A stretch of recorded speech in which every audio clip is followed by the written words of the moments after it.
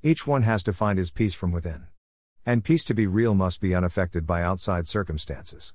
Mahatma Gandhi. There is no remedy for love but to love more. Henry David Thoreau. Our all-star road trip now reached its third week as we made our way north on Interstate 25 from Fort Collins, Colorado. For some intuitive reason, I strongly felt the need to show my iconic cast of historic figures what country life was like amid the wide-open spaces of Wyoming. So we slowed down our travel pace and made our way westward along backroads into Jackstown, our next destination.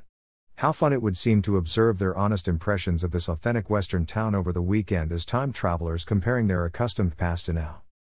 Yet I soon experienced some skepticism about this choice as I discovered a popular gun show would be beginning in Jackstown on this busy weekend of our arrival.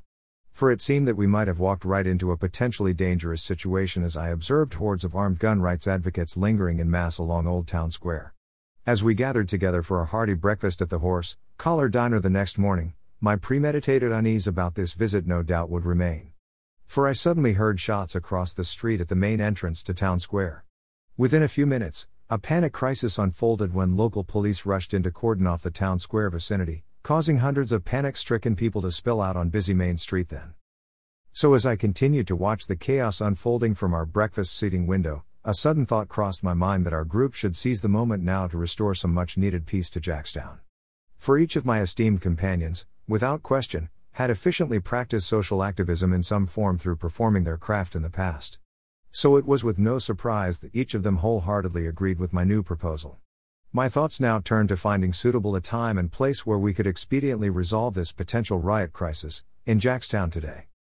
Fortunately for us, an opportunity to act quickly surfaced 30 minutes later as I listened to local gossip that the annual town ceremony for veterans of past wars would be drawing a large crowd of undesirables in the town arena at 6:30 p.m.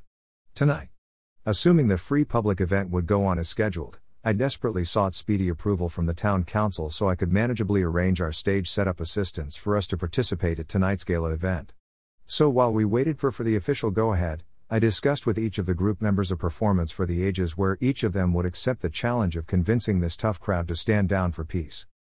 So in this proposed agenda of all-star unity at work, our charismatic Mr. Morrison would step on stage first, remembering to forget his wild antics tonight and perform a softer acoustic set list of late 1960 songs from his Doors repertoire. Mr. Monet's turn would come next as he moved toward a podium to honor those superlative images of tranquil countryside that he painted in the 19th century. I can sense that this often stubborn artist would be astonished to know that these iconic works of impressionistic design could be flashed on a giant, electronic screen behind the stage as props when he spoke.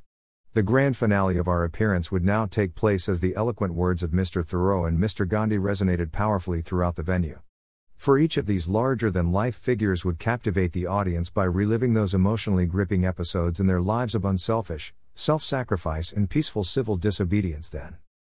Yet such a masterful performance of my road trip companions remains dormant in my mind as I will never know if they ever succeeded in restoring peace to Jackstown. For how wrong it seemed that my imaginative dream would abruptly switch off to 2021 again as I awoke the next morning to witness only the sights and sounds of daily life chatter. So what have I learned most concerning my intimate encounters with these time travel heroes from the past? Know then that it's been no accident of fate that these four historic men wandered into my dreams to lend a hand for peace. For by serving as powerful role models for me in my intuitive memories, they've given me a better grip in handling the contentious negative behaviors festering in my country today. So for every instance of intense confrontation involving hatred and bigotry I experience in the future, I would gladly shoot each of them a warm peace sign in a flash.